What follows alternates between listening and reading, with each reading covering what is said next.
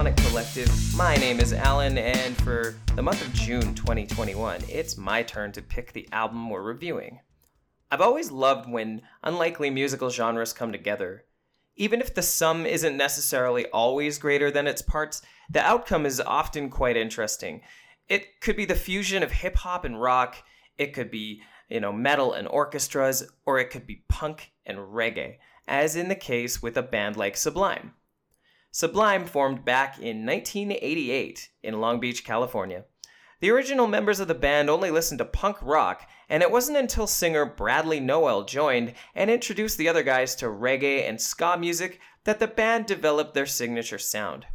While their eclectic fusion of genres initially didn't help them book a lot of shows, the band did demonstrate a lot of tenacity. They started their own record label called Skunk Records, and they often sought out local ska bands to play with. Eventually, just through touring, Sublime built up a pretty strong following in California, just on the back of their live shows. So in 1992, they proceeded to record an album through their own label. This provided a mini boost in popularity, but it wasn't actually until their third record was released, this time on a major label, that the band would achieve mainstream success. This month, we're listening to that album. Sublime, the band's self-titled third and final album, was released by MCA Records in the summer of 1996. It eventually went 5 times platinum. Sublime spent an impressive 122 weeks on the charts. They cracked Billboard's top 20, hitting a peak position of 13, and spawned no less than 4 singles from the album, which all received a lot of major radio airplay, including songs like What I Got and Santeria. Unfortunately, despite all the commercial success, the band had actually broken up by the time the album was released. This was due to the untimely passing of lead singer Bradley Nowell.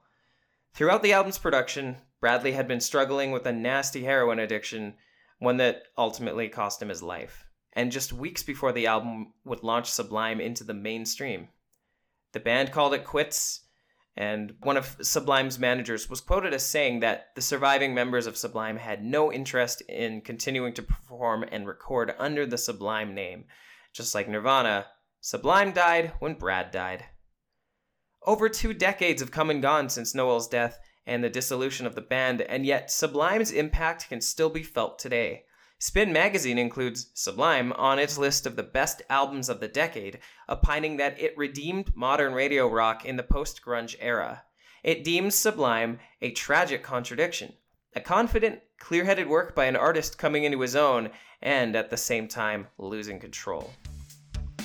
As we dive into June, I invite you to soak up the sounds of mid-1990s California with us. And be sure to come back at the beginning of July to hear our review of Sublime's self-titled album.